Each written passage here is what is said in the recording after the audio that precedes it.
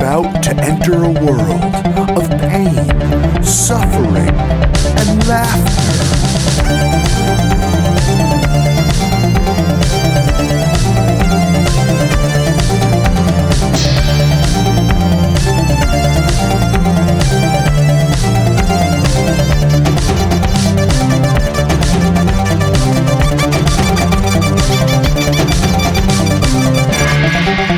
Worst gig ever.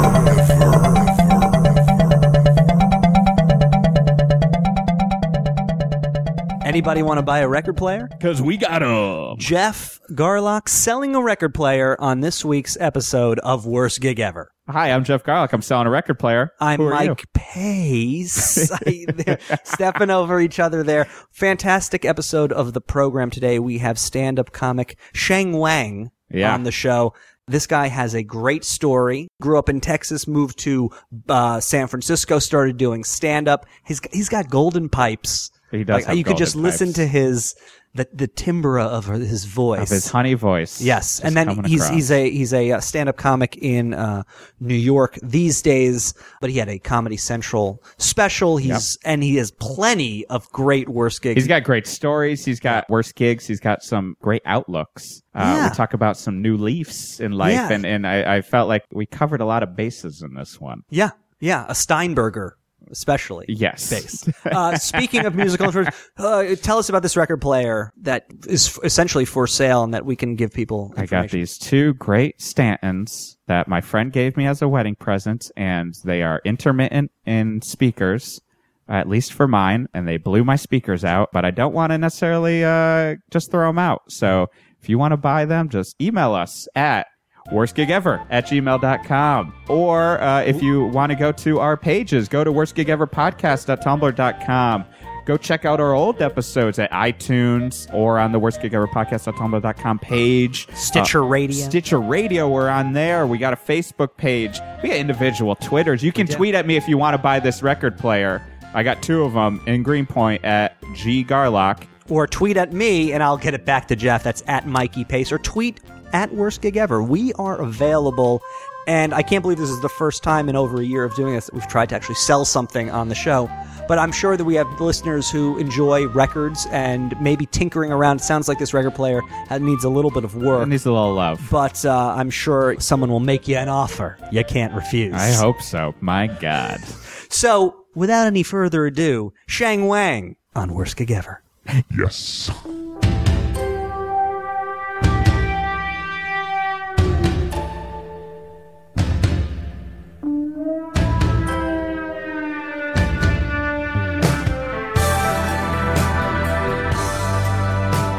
This was 2008. I think it was the night of the vice presidential debate. Mm-hmm. College gig. This is like the first year I started doing college gigs kind of heavily, and it was just demoralizing. One after another, just like, it's just the worst of the ones. I mean, the college shows are always a mixed bag. There's like some that are great. They're set up well. They're well produced, and then some they're just like the nightmare ones where you're just in a cafeteria in the middle of the day, right? People eating, people leaving, coming going from class. This one was decent. It was in Iowa. I forget what city exactly, but it was already up and down. Like after every show, I would just text my friends and be like, "Dude, this is really taking a toll." Were you doing a college tour? Yeah. I think I was driving a electric blue PT Cruiser. Nice. Insult to injury. Because that's what they had left at the airport. Can you get in shocking blue for me? Perfect. But it's okay. So it's a college show, vice presidential debate. What's the criteria that makes it a worst gig? Well, it was in a small town, and the everyone was gathered that night for an event, but not necessarily for this comedy show. Everyone was there because there was a homecoming coronation ceremony. And it's a small town in Iowa, and this is a huge deal. Like, it's in this like barn-shaped building, and it's like probably a barn, probably a barn, probably a former barn that had been converted. Do you have an idea for your architectural plan? Can we shape it like a barn? Yeah, barn-like building. Yeah. I got 2 words for you. Barn light. So people's minds are not on comedy. This is serious business. Yeah, there's going like on. families there. Like people are taking the homecoming. You know, I don't give a shit about homecoming. Right. I don't care about sports or like presidential election. hierarchy of what a social whatever. And so it was already just a weird crowd, and I'm not the main event, and I'm supposed to stall basically. I have to do. Usually these shows are between 45 to 50 an hour, and they told me I had to do, I think, an hour because the school president was supposed to come and conduct the ceremony. He was in some meeting, and so he couldn't come back till after an hour later. So I had to do my time. Like there was no just like fill in for getting the off. I school had to fill in president. for him. Like, Did they tell you ahead of time, or were they doing on the side of the stage to like keep it going, hand motions? No, they told me ahead of Okay. time. So I was like, all right, I'll just, you know. did you have I'll an do my hour's act. worth of material at this point? Pretty much. You know, I mean, but it's weird because that was like 4 or 5 years ago, and I feel like I have less time now. How many years had you been doing it up to that point? That was probably 5, 6 years in. Okay. Okay. Now I'm a decade in. But I still feel You like somehow lost material. I've regressed, and I don't know. I've lost time somehow. But Working anyway. on your yearly 20 minutes now. Yeah, basically. I mean, essentially, I just eat it. Yeah. I just eat it just from the very beginning to end. The whole hour is just constant. Like, do you abandon the act and try to do crowd work at one point, or you're just kind of trudging through? I'm not a great crowd work kind of guy. I mean, I'm trying to learn how to do that more often, and I realize, you know, when something happens, you got to address it because it's going to be weird if you don't. Yeah. Right. But I think, you know, I try to a little bit, but usually my crowd work just tends to be me addressing how uncomfortable and awkward everything is, and then not even trying to make it funnier. Like I don't know where I started.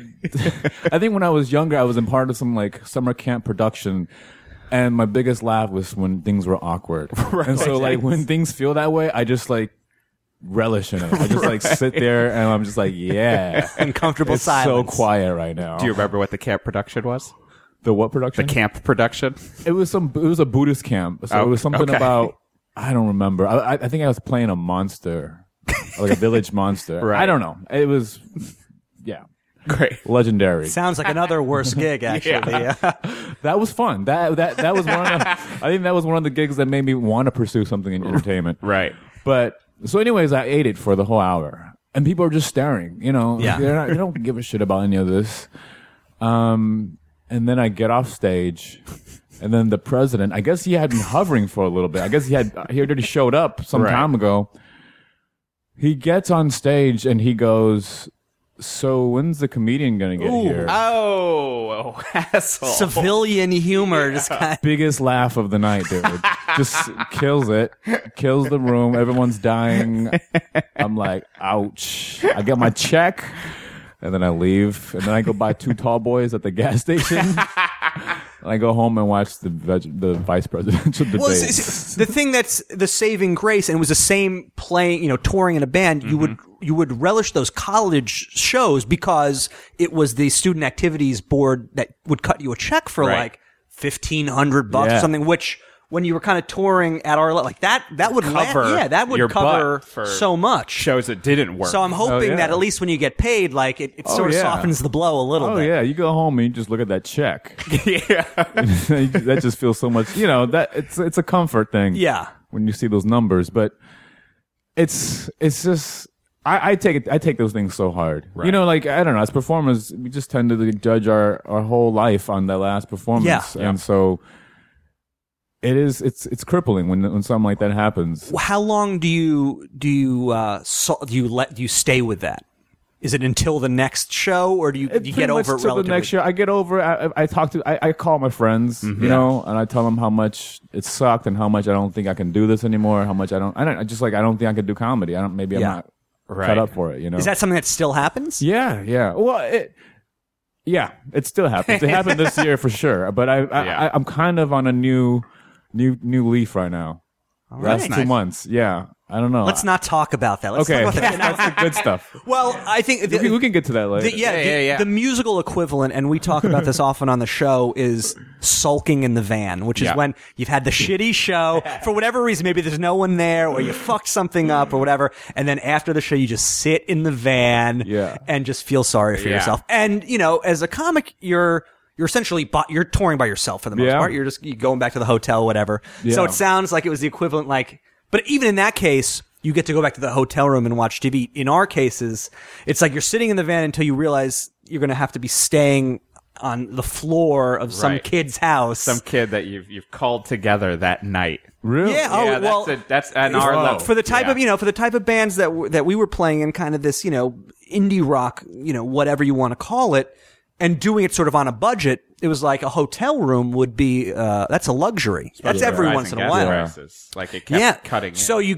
play the show and you're like, does anyone have a place that we can crash? And almost all the time someone will be like, yeah. Right. And most of the time, it's fine. It's nice. It's, and in a lot of ways, when you're in your mid-20s, it's like, the experience of staying with someone is going to be so much cooler than staying in a hotel.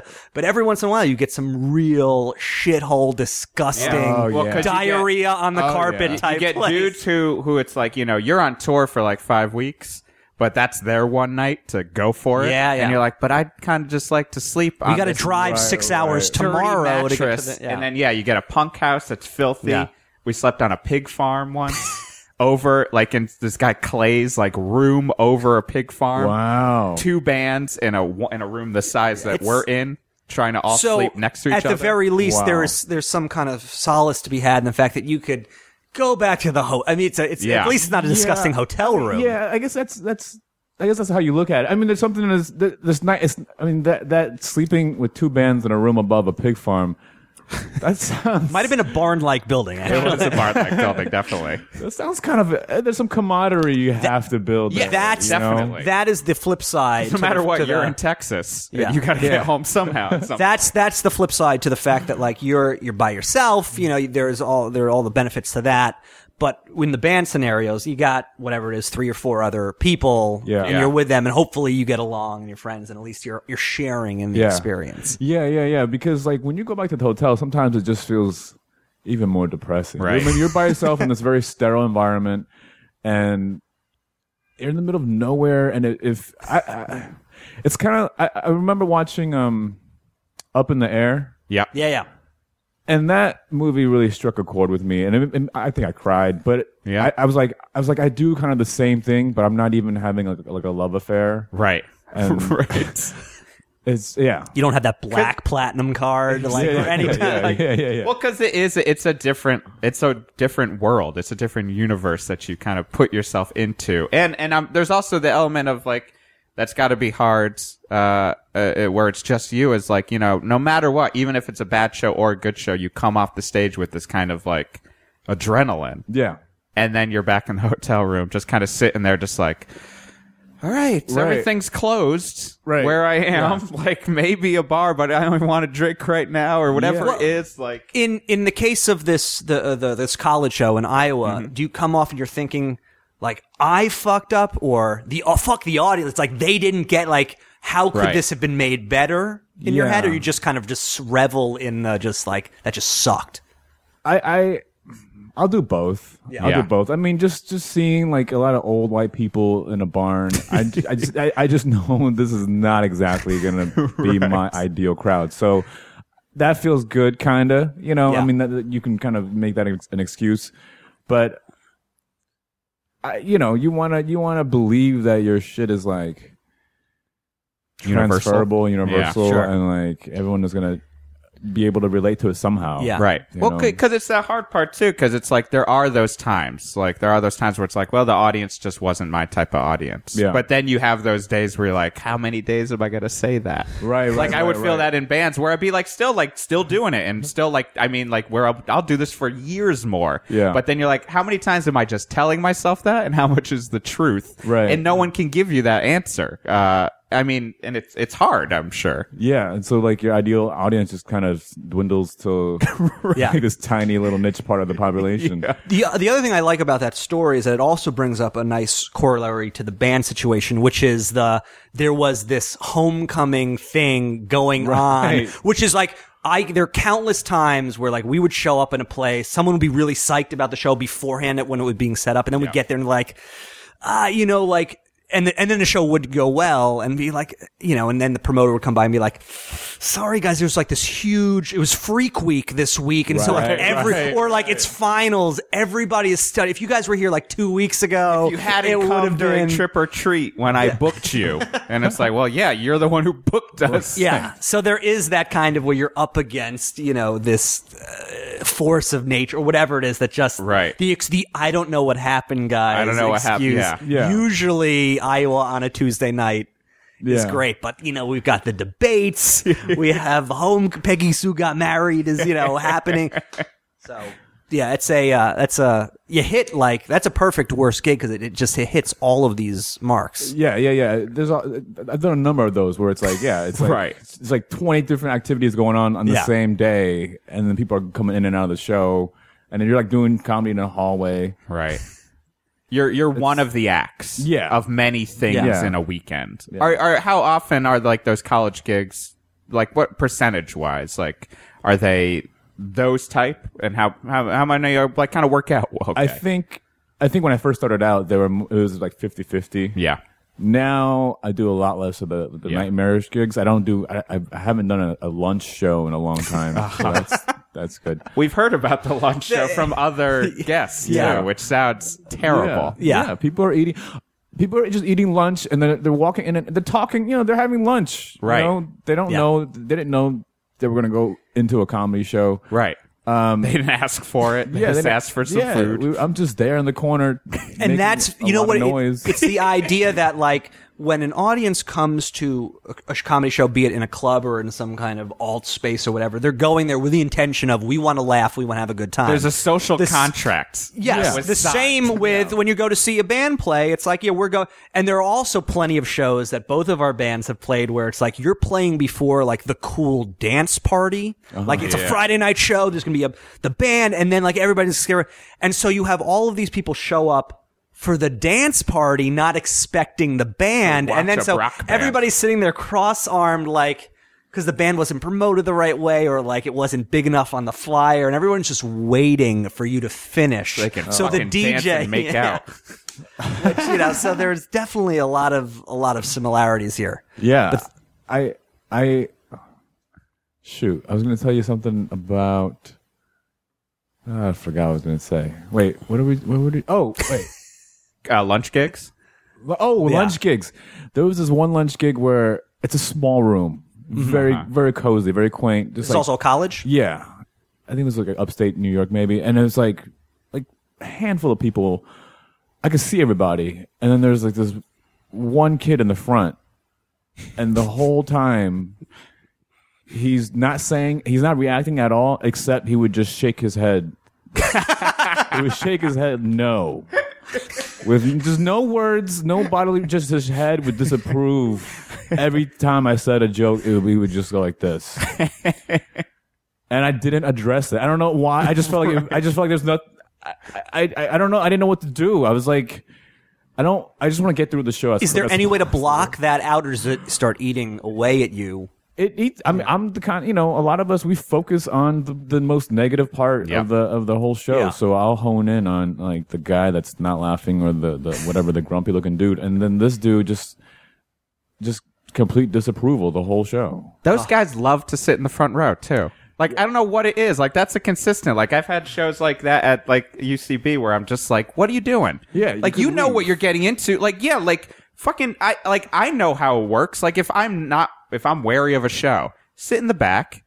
Like, so then if I want to get out, I can get out. Right. Who loves to sit up front and not be psyched about being there? I remember you had a story about Panthers playing someplace, I think maybe in the UK, and a guy in front of the stage giving you the thumbs down the entire That sounds about right. show. Yeah, so that sounds about right, especially for that tour. Yeah. And yeah, it's just like, I mean, I don't know. In some ways, like, maybe I get it more in music somehow, because it's like you're competing with noise, Right, And right, like right. Everyone's amped up. There's kind of an Yeah. aggression. There's a back but especially and forth. like at UCB, but like especially when it's like a stand-up thing at UCB or something like that, and I'll just be like, you know what you're watching, Right. One person talking to you that will tell you jokes, and you're so against enjoying life. Yeah. Well, and the thing is, like, if you don't like it to show your disapproval, you just don't laugh. Right. You don't need to shake your head at me. Right. On top of that, you know what I mean? Like the thumbs down to music. I guess that's kind of their way of not laughing. Right. You know, like that's. But you can almost even Slightly. see how, like, I mean, it's a dick move to begin with, but there's, like we said, you know, like everyone's intensity is raised. Yeah, a little it's bit. the energy of the room is Yeah. bigger anyways, because it's, you know, fucking a band playing, and I'm assuming at that point that guy was fucking, you know, many pints in. Yeah. So like that gives him the leeway, but like, you know, like the quiet nod or the quiet no nod is so like. Do you it's think such a dick move. maybe he was a college kid in the midst of his like pretentious asshole phase, and he just There's another factor involved. He was the only black kid in the whole room. I don't know if like he just was having a rough time in school in general, or if he was having a bad day. Like, Right. he just seemed really unhappy, and Yeah. then I wasn't helping. You were going to be the thing that solved all of his problems, and you blew it. I blew it, dude. I totally. so you know you say that the stuff still kind of plagues you in terms of you know, reveling and stuff if a show doesn't go well to this day 10 years in. Yeah. So what was it like when you first started? I mean, I had a lot of fun when I first started doing And comedy. was this in San Francisco? Yeah, I started in San Francisco. I mean, I did like very amateur talent show type things in college where I tried doing stand up like a couple times. And then I got into like spoken word a little bit. A little slam poetry. I slammed some poems. So I was trying It's crazy, by the way, that there was a heyday for that. Yeah. Like just that, like MTV was playing slam poetry. No, There HBO was a had period where- Deaf Poetry Slam. Yeah, there's was Deaf a Poetry show. Slam, That still and then happened. there was a period where there was a poetry tour that I think was sponsored by MTV. And it was like this Wow. woman, Maggie Estep, and it was always like Oh, slam poetry yeah. with a band. And like this band, King Missile, who had a song, Detachable Penis, that was like a kind of yeah, a yeah, single. yeah. Like they were essentially, the singer was just like a poetry guy. Like, New Eurekan Yeah. was like the big thing. but it was here, weird. like- There was a period where there was really like, Yeah. Yeah, it was. and I remember going to an cool. acting camp. I went to this camp, CCY, and at one of the coffee houses, there was the woman who did, you know, the girl at that point doing the slam poetry and did the cadence. The like, you tell me over here, and now I'm over there. Oh gosh, it's so hard to listen to. But so did you get into like straight up, you know, comedy through the slam poetry? Yeah, or was well, it I did the same comedy time? first, and then I had a breakup, a rough one in college, and then I met a bunch of friends of a friend who were all poets. Yeah. and we were just hanging out, kind of partying, and you know, just Did you go to school in like Bay yeah. Area? I went to Berkeley. Okay. so this was during that time, and then I went. School started again, and I joined the slam team, and I did pretty well. I mean, There was a team. Yeah, there was a team. This and is like we the competed. ska This is a phase for comedians. A sanctioned school. That's UC crazy. Berkeley had a That feels slam very team. Berkeley Yeah, too. we competed. We competed. We went to Case Western to do the national Wow, college competition. Yeah. that's amazing. Did you Yeah, guys man. place in it or what? I don't know what we did. I remember smoking a lot of weed there, though. That's all we. That's Case the best Western part. played at Case Western twice, actually. Really? In I think the cafeteria, but it was not bad. But they definitely were serving food like Nice. while the band's on a stage a foot high and like. Yeah, man. But yeah. So okay, so you had the slam poetry angle Yeah, for a little bit. So that I mean, and I wrote either like sad love poems, but or like like just cute crush kind of things, Right. and usually with a little humor. And then after college, I was like, I don't know if I'm gonna keep doing this. I wanted to either do poetry, photography, or stand up, and I just started. I took a joke writing class for like 6 weeks, and I just started hitting open mics. Yeah. And that was it. I mean, I just kept doing it, and it was fun. It was fun. I mean, I was really into it. I was very inspired. That community was like very supportive. Everyone's pretty original, and so a lot of it was mostly based on writing jokes, and that's kind of my stronger suit is more joke writing rather than like performance or storytelling. So that was fun, but it was a lot of alcohol. Right. At to the go. time. Yeah, I think the first pretty much every first performance I did, all the performance I did early on was a lot of drunken, A lot of liquid performance. courage. Yeah. And were you working at the time as well? Did you have any- Yeah. What were you doing? I had a day job. I was working on a photo. I did like a bunch of unpaid internships, and then I worked at a photography like shop, little old school photography shop, and then I also did production assistant work for like small little companies that did shows for like History Channel and Home and Gardening. Just like little, kind of like bitch work, which was totally cool with me. Right. But the idea at the time was kind of living for the open mics. every night kind of I would thing. it was a very fun and productive period. Like I had a full day. You know, I would wake up, I would just go straight to work, listen to NPR in the morning, and then like kill a day at work. Eat some breakfast from the taco truck. poop on the clock. That was always something I looked forward to. That was great. I liked napping on the clock in the bathroom. Oh yeah, Yeah, I never I pulled found that a way off. to. Wait. I could nap. You said poop on the clock. Yeah, Yeah. What do you mean? Like I would you take a just nap go in into the the bathroom stall. and just go. yeah. I would take a never shit? poop at home when I had Yeah. when I had a day job. Because you're getting okay, paid yeah. to poop. I'm getting man. paid to poop, man. Okay, yeah. And I would take naps. I would go in. I Like didn't even think that I would was a go in thing. like I was pooping, but I would just kind of like do like a rest on my. Wow. Like I was able to. I did that for a lot of jobs. It had to be done. Yeah. You're out late at night. Yeah. And then after that, I would just go straight to some mic or some show. It was like really, it was cool because I don't know, like now when I don't, without a day job, you don't feel as like, Yeah. the schedule is harder to maintain. Absolutely. And stay, like, focused. You're telling me, yeah. Oh, brother. Was there? Sometimes. I have to ask though. Was there ever the thoughts to ever doing any kind of voiceover work? Because you have this rich baritone. Oh, man. that Thanks, is dude. like is very, very soothing to listen to. Thank you. I would love to. I've been in the recording studio, like, I've auditioned for VOs. I've never gotten one yet. But I like doing it. Yeah. And I would love to, but I haven't been paid to do it Yeah. yet. Right. The only commercial kind of work I did get was it wasn't a commercial, it was industrial. Yeah.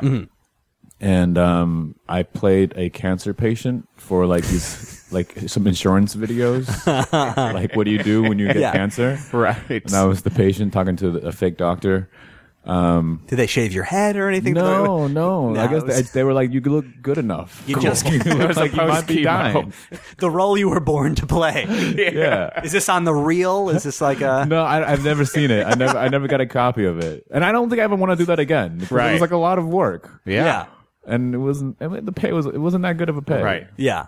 But voiceover should be an option. I hope I would love to. because there's the slight Texan drawl in there. 'Cause you grew up in Texas. Yeah, I grew up in or? Houston. All right. And then up from like 3 to 18. Then I went to college in Berkeley, and then I stayed in the West Coast for 9 years, I think, Yeah. or roughly around 9 years. Well, the ability to poop on the clock and just I can see why you'd want to stay. Yeah, it's like Xanadu. why you'd want to stay out there. And then how did what prompted the move to New York?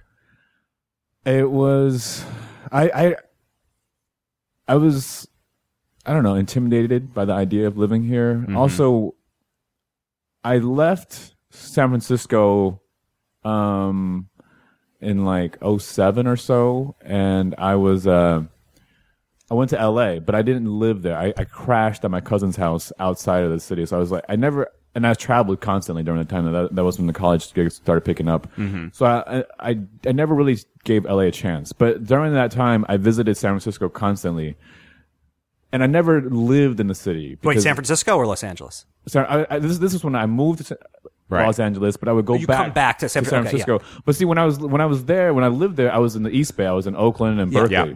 But when I went back to visit, I would stay in the city of San Francisco.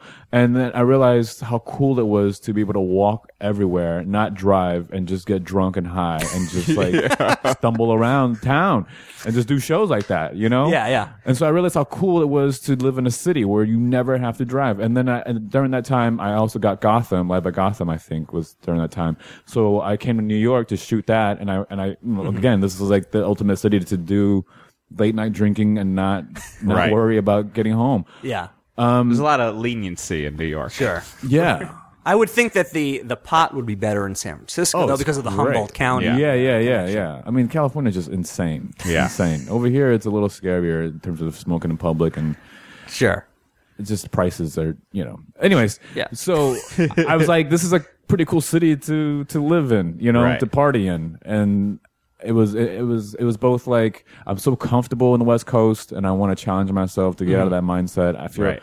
that's kind of where I belong, but right now I should just like surround myself with like this more kinetic energy of New York City. So that's why I moved out here. Also, I had friends that moved here Yeah. just a little bit before that. Right, which helps. Yeah. And by the time you moved out here, since you were already kind of a working touring comic, I'm assuming you kind of were able to avoid the vortex of like open mic hell and Yeah. Yeah, to a certain Like, extent. how much did you have to reboot when you came out here? I mean, not a whole lot. Well, honestly, I don't know. My path is a little bit weird because I'm almost 4 years into New York, and I just got passed at my first club, Right. which is kind of slow if you're, in that, unless you're like just a total alt comedian and you don't even care to do the Right. comedy clubs. It's a little slow for me. I'm really grateful I got into one already, or finally, but I don't know. When I moved out here, like, I first got a lot of stage time at the World Cafe. Have you guys ever heard? It's like part of the Broadway comedy club. They're Yeah. like kind of partners, and they gave me a lot of stage time, but it's unpaid and it was booked. So I didn't have to go through an open mic to get the stage time, but it was also a very weird audience because it was a very touristy Right. Sure. joint. So, and people didn't really care. People don't really care. The caliber of comedy isn't the most important thing in that room. Right. Yeah. And so it would be I think it kind of bummed me out a lot, like Yeah. doing sets there. And then I recently realized, like, I started it in the comedy club, in San Francisco at the Punchline. That's like my home base. But I realized if I'm not doing club shows regularly, like I'm losing something. Right. I'm losing, like, doing just bar shows and alt shows. I feel less. I mean, I don't know if it's only because of that, but I definitely feel like in the past couple of years, I've lost some like killer instinct. Mm-hmm.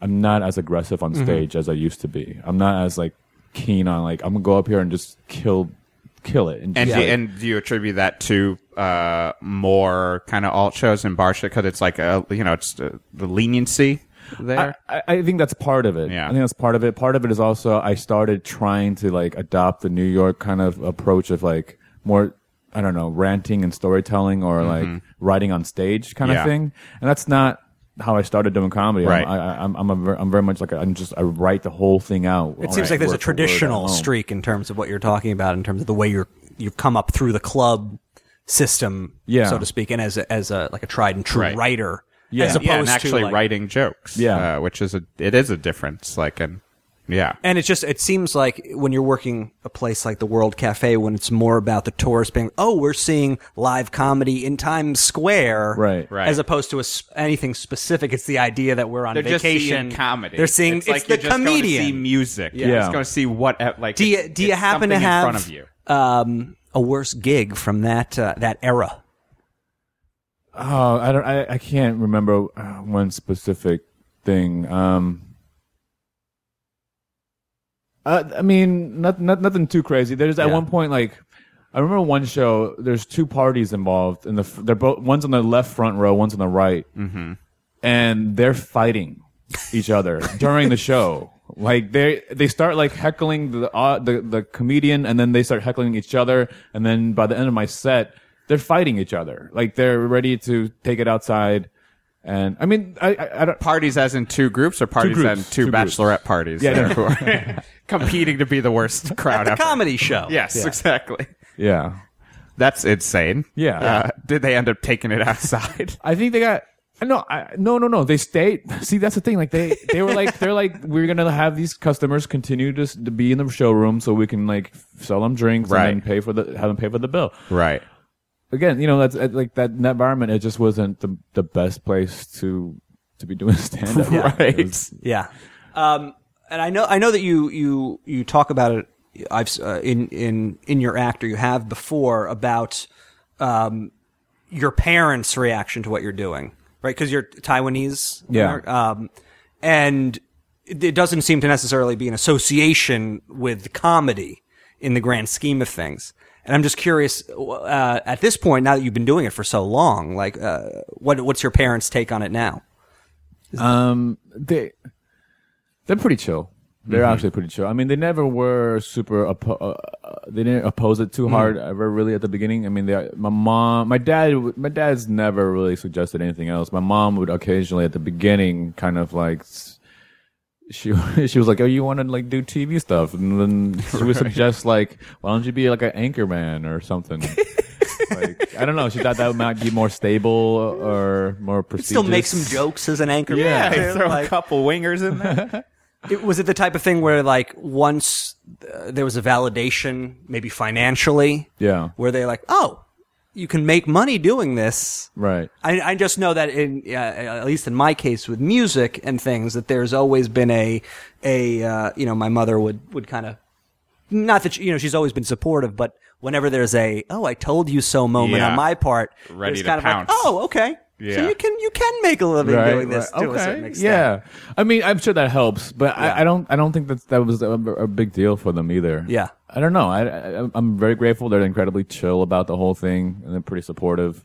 They don't really know exactly what I do. Like my dad does. I mean, they're hard to explain. Their English, there's a language and cultural thing. Like their English is okay. Like we can talk, but it's going to be hard for them to enjoy the show. Have they fully. seen you do stand up before? Yeah. Oh, okay. So this is not a great gig. One of the first times my mom saw me do a show was in San Francisco. She came to visit, and it was like some weird event. It was like some banquet for like 200 middle-aged Chinese doctors. And it just didn't go over that well. Yeah. I'm talking about Snoop Dogg and smoking weed, Right. and they're kind of like cracking up they're cracking their own kind of little silly doctor jokes, and it doesn't go that well. But I get $200 and I buy dinner for my mom. Yeah. Right. And so she's like, she understood like that's not Your target audience. Right. Yeah. Yeah. So she's cool about it, man. Were there other comics on that show, or were you the only one? There was other comics that, Brent Weinbach was on that show. Oh, really? And he's even more like specific in terms of Yeah. type of comedy, I think. I love him. I love Brent. I love Brent stuff. Right. Wait, how did that one come about, that show? I don't remember. Someone reached out to us from the Chinese doctor community and was like, we got a banquet and we want some entertainment. You guys are not perfect for it. And so when you moved to New York, I guess, why Chinatown? I guess that was as good a segue as any. It was just when I first moved here, the first couple of nights I stayed at Louis Katz, my good friend he started in the Bay as well. I kind of like followed his footsteps because he was part of that amateur talent group in college before I was, and I Right. saw a skit that he had written, and that inspired me to join the group the next year. And then we didn't know each other until after college. We both, he was doing comedy, I started doing comedy, I met him in comedy, and then I realized we had a past in a weird, Right. indirect way. And then he moved to New York, and I moved to New York. And then the weekend I moved here, September 1st, 2009. Been here a while. He was out of town, so I stayed with him. And I remember I came home one night, and he texted me, or he called me. He was like, my roommate is about to break up with his girlfriend. It's going to be a little drama when you get home. And I remember like staying in his room and then just hearing, like it's like a little kid with his parents fighting outside. Like I was just trapped in there. Like I didn't want to pee or go and get food. I just like stayed in his room while there was a Just crying in breakout. the fetal position. Yeah. Yeah. And you're like, I love this neighborhood. Yeah. And that was it. Well, no, this was not. And then, so I left that place, and then I stayed with a friend who lived in Chinatown while I was house hunting, and I was like, this is a great neighborhood Yeah. because all the trains cross canal pretty much. Right. And I'm right by the Brooklyn and Manhattan Bridge, so I can get to Brooklyn really quickly. And also, tons of produce and supermarkets and Yeah. food. And I'm into eating. Big and produce guy. I cook Yeah. a lot. Yeah. I'm a big cook. I mean, I like to waste time in the kitchen making stuff and then Right. eating it. Okay, well, that's actually a perfect When you don't have a working schedule, it's a good Yeah. way to fill hours of the day. No, You just feel so. You gotta eat. Yeah. You know? Yeah, You feel so yeah, productive. There's no getting around it. actually, where I biked a couple of weeks ago, Tasty Hand Pulled Noodles on Doyer Street. Doyers. That's a great street. Yeah, and the place next to it too, number one, excellent pork Excellent chop pork house. chop house. That's my jam, dude. Yeah, that's That's good my stuff. jam. Closed So- on Tuesdays. It is closed on Tuesday. I tried Yeah. to go there on Tuesday Yeah. once, Yeah. and it's closed. Right. It's closed on Tuesday. We used to go there. Wait, yeah. And now I'm just thinking of vegetarian dim sum. So this is actually a Go there perfect lot. segue into, as I'm sure you know, when you Google your name, Yeah. the first thing that comes up is a Chinese restaurant Yeah. in Chinatown. Yeah. That's my competition. And have you been there? Yes. Yeah, I have. It's pretty good. Yeah. I mean, all those hand pulled noodles are pretty amazing. They're like really tender, springy Yeah. Oh, noodles. it's also a hand pulled noodle place. yeah. That A Shan lot of Famous those. Foods is like Well, that still blowing my mind. Oh yeah. Because we've got one, the warehouse is in Greenpoint. Oh, really? And so they have they opened up a little store stall? that he told me Basically, about where they've got you 2 know, or 3. for the listener, Yeah. Jian Famous Foods is essentially like a takeout place started by like a guy and his father, and how would you describe? It's like authentic. Well, It's Xi'an is like Western Chinese, Certain province, yeah, right? in Western China. Yeah. So it's like it's at the end. It's at the end of the Silk Road. So they have a lot of spices coming in from, like, I guess, like the Middle East or You're right. that part of Asia, that yeah. part of the world, and so it's spicier food. It tends to be like more lamb meat. Yeah. I had the lamb face tingly yeah. lamb the face tingly salad. Yeah. That, I mean, I'm usually down for all kind. I don't care what part of the animal it is. Yeah.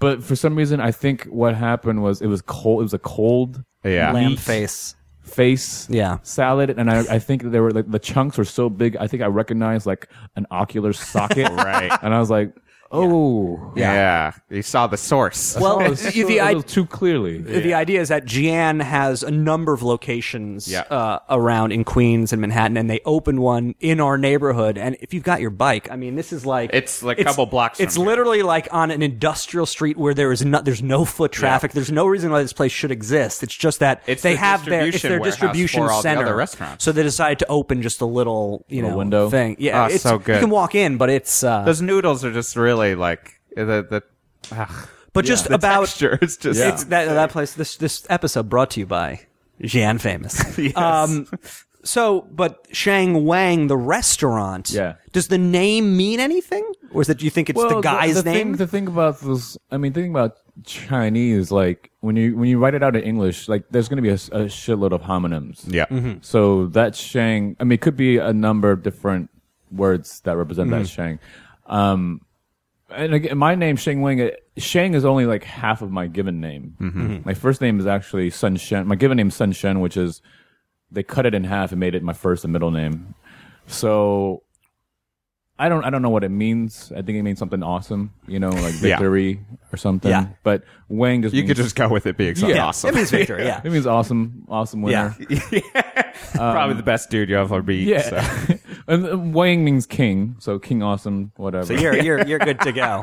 pretty much. You can also see why they King would. Awesome? Yeah. Actually, my an old friend of mine, Wayne Hugh, who now lives in Florida, actually. what's But going Wayne, on to I remember Wayne. Wayne telling me once, that because I got a piece of mail when we lived together, and his name was Wei Yen. Like WAI space YEN. So I guess his Americanized version, they just made it Wayne, Okay, yeah. I which mean, is like still- kind of a kind of the letters are there. Wei Yen. That's interesting. I mean, that's sort of a Kind of reason. gets there. I guess It's all A to C thinking. Yeah. This episode's going out to Wayne as well. I haven't spoken to him in a while. I hope he's well. So why don't you hit us up with a just give us another worse gig. Well, I guess I should. Okay, I'll talk. I have two more kind of stories. One of them is about like I did a gig in Boston. I was with Ali Wong, a friend of mine. She's a comedian, and we stayed at we got put up also. Like we stayed with some a group of people that were like Fans. No, they were friends or friends of friends. Yeah. And it was.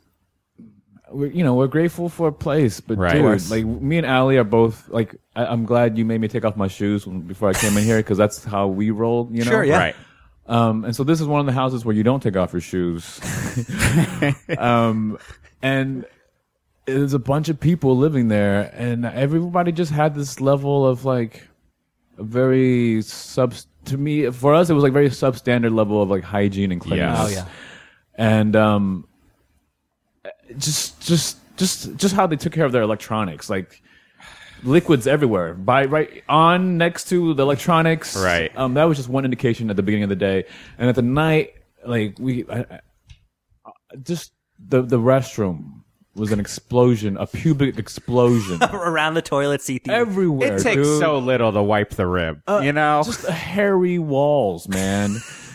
The whole room was like covered with hair. This is what I was talking about. How like most of the time when people put you up, it's okay, it's fine. Yeah. Maybe it's Yeah. not even it's negligent. You don't even need to talk about it. Every once in a while, you get some A+ winner of like Just a the filth grossest. magnet. Yeah. And so this is what it sounds like. Were was these amazing. college? Was it a college kids? or Yeah, something? like college or recent graduates. Yeah. And it was just she slept in all her clothes. Yeah. And her jacket. Yeah. You know, like she wasn't gonna use any of the given bedding at all. Like she slept like a homeless person on the street in the Yeah. room. I don't know why. I was like, I can't. Like, I'm a nighttime shower guy. I had to take a shower. I showered with all Yeah. that nastiness in Yeah. that bathroom. And then I crawled into bed, and then I fell asleep. But that was just It's a bummer. super bummer, man. Well, you know, I'll say that like I've had those times, like when the toilet is just filthy yeah. and there's the brush next to it. I certainly have brushed people's toilets. Really? Like, I think I did actually to a friend of mine's not too long ago. No, I was I- staying at his house, but I was just like, you've got the fucking thing. Like, Yeah. I just want just a little bit just to get some of this pee fucking Yeah, stain it's- off. it's- Yeah. Like, it's right there. Like, and it made me feel better in a weird way. right. yeah. I remember on And then I felt crazy after, but I was like, am I crazy or am I just a fucking adult? on Right. one of my band Oxford Collapse's last tours, we did 3 nights in a row where we stayed with people that lived. It was like one house filthier than the next, and you get to a point where, like I said, usually they're fine, but we had this saying that it doesn't matter whose house it is, you're always sleeping on diarrhea encrusted carpet. Yep. Like it's this, because that's what's gonna eventually, so we wound up staying in 3 houses, and they were all like college kids, and they were filthy, disgusting vermin. Yeah. And then it got to the point where it was just like, we just need to pony up for a motel, like just to keep our sanity. Yeah. But I've also gotten to the point where like, I've gotten over myself, and I will take the shower, in the place, because also when you're in a tour situation where you're out on the road for 4 or 5 weeks, you don't necessarily know when the next shower is Yeah. going to be. So you don't. want to do it. I mean, we were talking yesterday too. I'm sure you don't ever encounter, but if you ever, as a band, especially on the level we go, we would tour and sometimes play squats. Whoa. So you would play like a fucking, and in Europe, sometimes they're really nice. Okay. But sometimes you are like, oh yeah, we are playing a squat. This is an abandoned building that they've made into like a punk venue. Yeah. And I'm sleeping on a mattress that some 3-legged dog had slept on the night before. Well, I'm amazed. I remember saying it once to someone on one of my sketch teams, but I'm amazed I never got bed bugs. Or mange. Or mange, something, or crabs, scabies. at anything, That like stuff- at any point. I remember, In like 10 years of touring. a show in crazy. Fresno, California, and staying in this abandoned, like, military facility where it was literally just a concrete slab, cockroaches crawling on the floor, and you always bring a sleeping bag with you. Yeah. Yeah. You have to. I don't know. That sound. I mean, You get that's a little more hardcore, Yeah. man. Yeah. so in the sleeping bag, like trying not to touch any kind of like. So, but going back to this Boston show, how was the show? Was the show all right? show was or- fine. The show okay, was so fine. there was just the This is post just show. yeah. Yeah. And so give us this second tale. This is not. I don't know. This is more about something. This is more about something I guess I did to myself. This is a. Interested. It's not that crazy, but this is a cruise show. I've done one cruise show. Okay, so set this up. Is this So a every comedy now and cruise, then- or is this just a straight up princess cruise type deal? Every now and then, comics get cruise show. You get a job doing a cruise, so it's like depending on the cruise. It was 5 days. It was a music cruise show. Okay. So there was a band that everyone there was a fan of, and then they hired a couple of different acts, some other musicians, Sure. and I was one of the. I think I was the comedian. 5 nights, I had to do 3 shows. 4 nights maybe. I had to do 3 shows, and they let me bring my girlfriend, and so she came. I had her bake like a dozen like pot cookies. She showed up with like some Xanax because she's got the prescription for it, Right. and just drank a shitload on that boat, man. Neither of us have ever been on a cruise before, but there's unlimited dinners. Yeah. Were you in the Caribbean or? We were just in the Gulf, I think. We Okay. just we went Yeah. from like Miami down to Mexico somewhere. I Yeah. forgot where exactly. And it was fun you feel trapped at a certain point because you're like basically on a hotel Exactly. a hotel on the water. Yeah. We've never experienced it before, so it was a new thing. We had a pretty nice room. Like we had a balcony. You can open the window and you see the ocean. You can have sex and like see the ocean at the same time. And that's Look at pretty you! cool. Look at that! Yeah. Like I remember looking out the ocean, like, yo, what's up? What's up, Neptune? And that was fun, Yeah. But the drinks were unpaid. Mm-hmm. So I spent, I think, a third of my pay on buying drinks for me and my girlfriend. And the first couple shows we did were fine. Not fantastic, but they're fine. Mm-hmm. The last show, not that many people showed up, so they canceled it and they postponed it to the next day, sometime in the afternoon. And we woke up that morning. And I think we ate pot cookies, and then we forgot we ate pot cookies because it takes time to kick in. Yeah. So I think we took some Xanax, and then we drank a shitload of tequila. Ay. And then I was like, I gotta go perform. The whole reason you're here. Yeah, I was like, Yeah. we scheduled the show. I gotta go do the show. And I don't really remember doing the show. I kind of remember taking a photo with somebody afterwards. All right. I remember slurring on stage a little bit, and then we both woke up in the cabin. Like, what happened? What happened? There was a big plate from the buffet of Right. just like cold and hot food mixed together on one plate. There was like half a pill of like generic, some boner pill. Right. I bought like generic boner medicine from in Mexico because you gotta buy boner medicine in Mexico. Yeah. But so we woke up and that was the scene, like a plate of food and half a pill, and we both were unsure, Right. if the show happened. Yeah. And I had to go the next, and it's just you panic. You're like, Yeah. what the fuck? Right. What did I do? Right. It was the worst feeling. And then the next day I had to go collect my check in Did the you ever? office. Do you find out what happened? Like you I went on stage and did something. I did the show, apparently. I went to go get my check, and I was... You were great every You night, were but that fifth night you were killer. You were that good. That No one... Okay, so I don't know what happened, dude. I just don't know. I don't know what happened. I went to get the check the next day, and I was just waiting to see if there's any sign, any indication, if people were being... Whatever. Problem was, I showed up at the office. I was high again. Right. So, of course, I'm paranoid, super paranoid. I'm already, like, anxious to see if anyone says or does anything. Right. And now I'm just, like, totally paranoid. And I feel like everybody, basically, the body language is just like, this dude Yeah. fucking went nuts yesterday. I don't, but I can't confirm. I Yeah. just don't know, and I haven't been hired back on that cruise ship.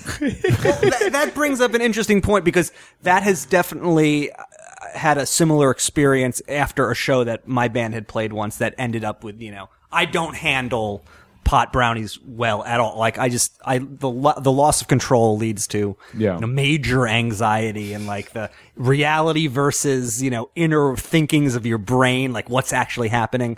Can you function and perform, in various states, so to speak? Yeah, I think so. I think I can. I mean, right. We're putting that show out of our brains and other shows. Yeah, I've done. It's. I have a mixed record on that. Alcohol tends to be fine. Weed is a mixed bag. Sometimes the combination works really well for me, but at this point, I'm on like a total substance break. Yeah. Well, that brings you. You mentioned earlier that you've sort of turned over a new leaf. Yeah. And as we kind of wind down here, maybe to end on sort of a positive note, Right. why don't you delve into that? Well, let me tell you one more thing about another pot show. I did the midnight run at the creek. Right. Okay. Which is like you get fucked up. Right. Whatever drug of choice. I think most people do weed. Right. Some people do mushrooms or whatever. But Some people do heroin. yeah, I think the heroin guy's killed that night. Tight 5, man. I got really high one night there, and I did the show, and I couldn't. It was bad. It was bad. Like I felt I couldn't connect with the audience. I felt alienated from all of humanity. Like I was on stage, I wasn't sure if and none of it was working. And not only that, I just like kept going. Right. I like did way more than I needed to. I went way past my time, and none of it was good. Were you realizing while you were going that, wait, I'm going further, but I can't stop myself? Yeah, sort of thing? yeah. I was like, I don't know why. I was crashing, and I just kept crashing. So it sounds like a loss of control type thing, which is like, yeah. I gotta keep doing this. I can't. It was miserable. It was Right. so miserable. I got off stage and I was like, no one's friends with me now. Right. And no one was friends with me now. Like everyone, like afterwards, everyone like went to some party, and I just like kind of hung around waiting to see if someone would invite me. Right. No one did, and I just like rode my bike home by myself, high as shit. Rode my bike home from the creek to Chinatown, like Long Island City. I was there for a serious. 40-minute bike ride. And just depressed, dude. Depressed. And that the next morning was when I watched Up in the Air, and I cried myself. I did get Excellent Pork Chop House that day to comfort myself. by yourself Yeah. in the Excellent Yeah. Pork Chop House. But I love the fact that there was this mixed record. But it sounds like you just love weed. I do Just love like, weed. I love the unabashed, just like, Yeah. maybe it'll affect my performance. I don't know. I love it. Yeah. So talk to us about the New Leaf. Is this a new outlook for 2013, or what's the game plan? Well, The year's almost I over. feel like Whatever. Yeah. yeah. But I feel like it's just getting. It's just I'm starting. getting together. Yeah. Fuck the calendar year. We started how we want. Yeah.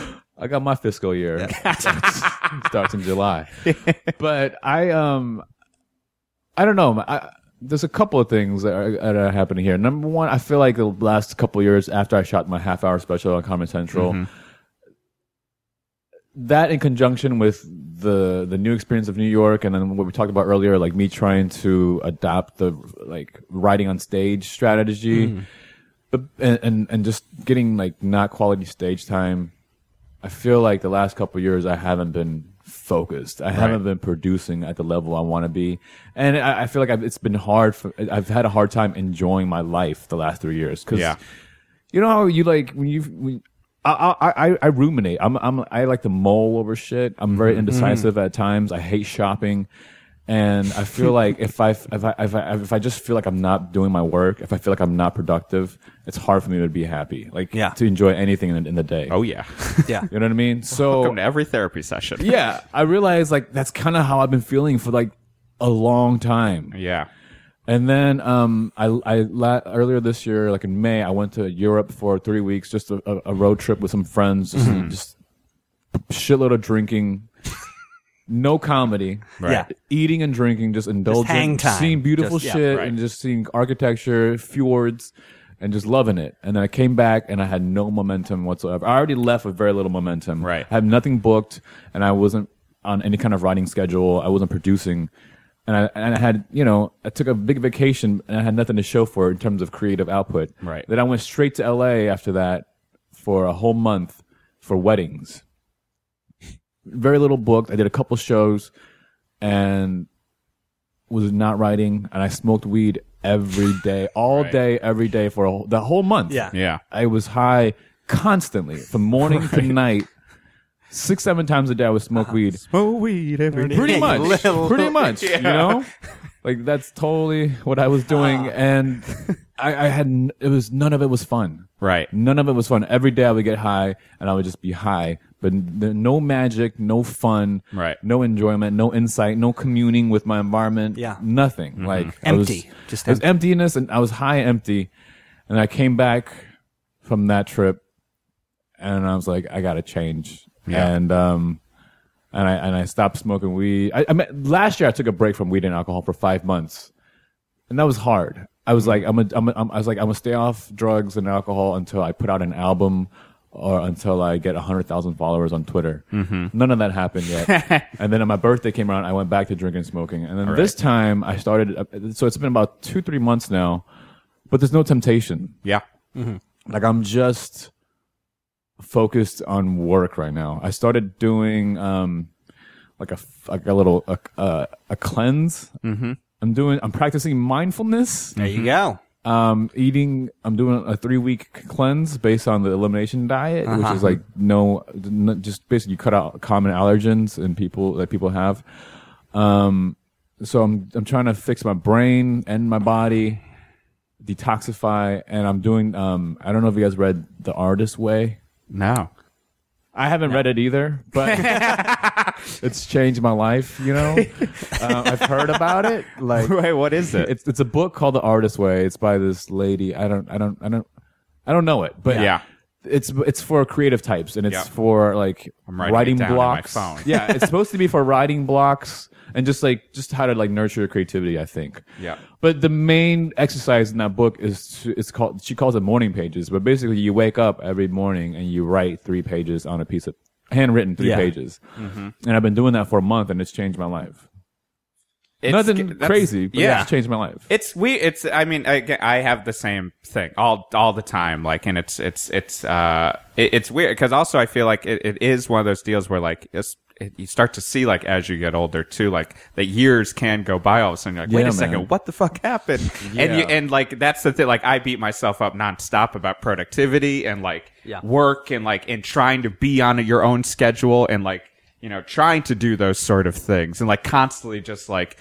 Oh, I did. And, Facebook is the killer for me. I realized, I went on a trip to the UK and like came back. I was like, I need to stop looking at it, and I'm starting to fall back into it. I've realized in the last week or so, because I was just like, all I do is use it to compare myself to other people. Right. And because again, you're looking at, Facebook or the internet as this fucking, it's like the best of their lives. Yeah, man. And then you're like, wait, I should be having more of those. I'm not doing enough. Everything I've done is wrong. Yeah. And isn't the right things, which is all kind of, bullshit. But yeah, I hear you. Totally, 100%. No, I absolutely agree, and that's why biking has changed my life in the past 2 weeks. I do think. I mean, in a way, but the mindfulness thing. I was doing a little meditation for a while. Some loving kindness meditation was the yeah. Haven't done it in like a couple of weeks. I've been meaning to try it though as well. It is the idea of the cleanse, and I'm always tempted to do the cleanse. I love eating a lot of shit. Oh, I hear you. You know, as I'm sure, but that's the hard thing because like I don't drink it, like I've never done it in my life, and so it's just like that's in my brain. I'm like, that's the only thing I've got. But the eat garbage. The fact though that you biked over here as well, and just the exercise you get out of that, the satisfaction, the the energy, what you're being one with the city, you're experiencing the city in a certain way. It's the connection to people and the ceremony. Like that's also what feels like the 3 pages thing. Like, cause I've been, as a writer, I'm like constantly like, I don't write nearly enough for being a writer and teaching writing. Like, but because I do think that does seem like the important part of it too, is just like, no matter what you're doing that, like, and that's the starting point to do other things. Exactly. Because if you give yourself any leeway and you don't have a boss, Yeah. Why shouldn't I not put pants on until halfway Why not during the masturbate? day? Yeah, constantly? exactly. Why not again? On the cruise, way I'm too assuming, many too, times. probably. The ocean right there. You just do it into the ocean. Masturbation is the killer. It's just like, Total killer. it's always there. Masturbation and Facebook, the two Masturbation things. and Facebook, they're not good. So I'm for always masturbating to comparing myself to other people. And that's so So many videos they did. So to bring this all full circle, a question that we ask all of our guests. Yes. What do you think of the word gig? I'm okay with the word. I don't have any super strong feelings about gigs. Mm-hmm. I don't say gigs often. I don't think I say I have a gig. Mm-hmm. No, I don't think I ever say gig. Yeah, I don't use the word. So Right. Do you have a- I guess if people if other comics used it, I wouldn't. I mean, I'm not opposed to it Right. totally, but yeah, I don't know All right. why. It's a diplomatic. Yeah, no, it's divisive issue. It is. It depends. It depends. It changes for literally every single Yeah. guest and what world they come from. Huh. And even like what subset of what Yeah. world they come from. Like Some people like it and use it in an unironic way. Some Yeah. people hate it and use it ironically. Some people refuse to use it. Some people substitute other, words Yeah, for I would it. say in broad, comedians are more fine with it. Yeah. Musicians, if they came from like a punk world, it's a show. It's not a gig, and it's certainly not a concert. Yes. It's all this like kind of because it's like gigging is what assholes do, and like or sort of okay. thing. But Okay, I see but that. it is different. But who said? Someone was like, no, but a gig's where I'm getting paid. Yeah. Like, and that made sense as a comedian. I think this was like an improv friend of ours, and it was like, yeah, show is when you do it like Legion. Legion bar or whatever. Okay. Like you show up, you just do it's a show. But if you do a gig, you're getting paid, and it's like that's the differentiation. I see. I see. But yeah, it's one that it's a word that some people don't ever think about, and then Yeah. some that you can see and the look. and on then their there's face. some people that put way too much thought Yeah. into it, like us. like us, who Right, makes the right. entire But- show. I thought that would. I thought music would be more of a gig. I don't know why, but Maybe in yeah, like I the don't really- classic sense of the word. Yeah. Steve Winwood would have a Yes, gig. Yeah. like yes, guys who make money. Yeah. So I use skit for fun, ironically, yes. as opposed to sketch. as opposed to show. Oh, skit. Set. Doing a Like I doing told my a- girlfriend, I got 2 skits tonight. That's amazing. That's a first. That's because I get frustrated as a sketch teacher Yeah. when people say skip, but I approve of that. Exactly. That's Yeah. because of that frustration. I'm just Right. like, fuck it. Let's just call them skits, man. I'm doing an open skit. Yeah, I'm doing skits. So, Shang, you've told us you have all of these fantastic stories. I mean, a lot of parallels between stuff that Yeah. we've gone through. A lot of accomplishments. You got the bike. You got the cleanse. I'm on a good kick right Turning now, man. over the new leaf. Not sure what is coming up in the immediate future for you. Yeah. We just want you to get home safe. Thank you. Worst gig ever.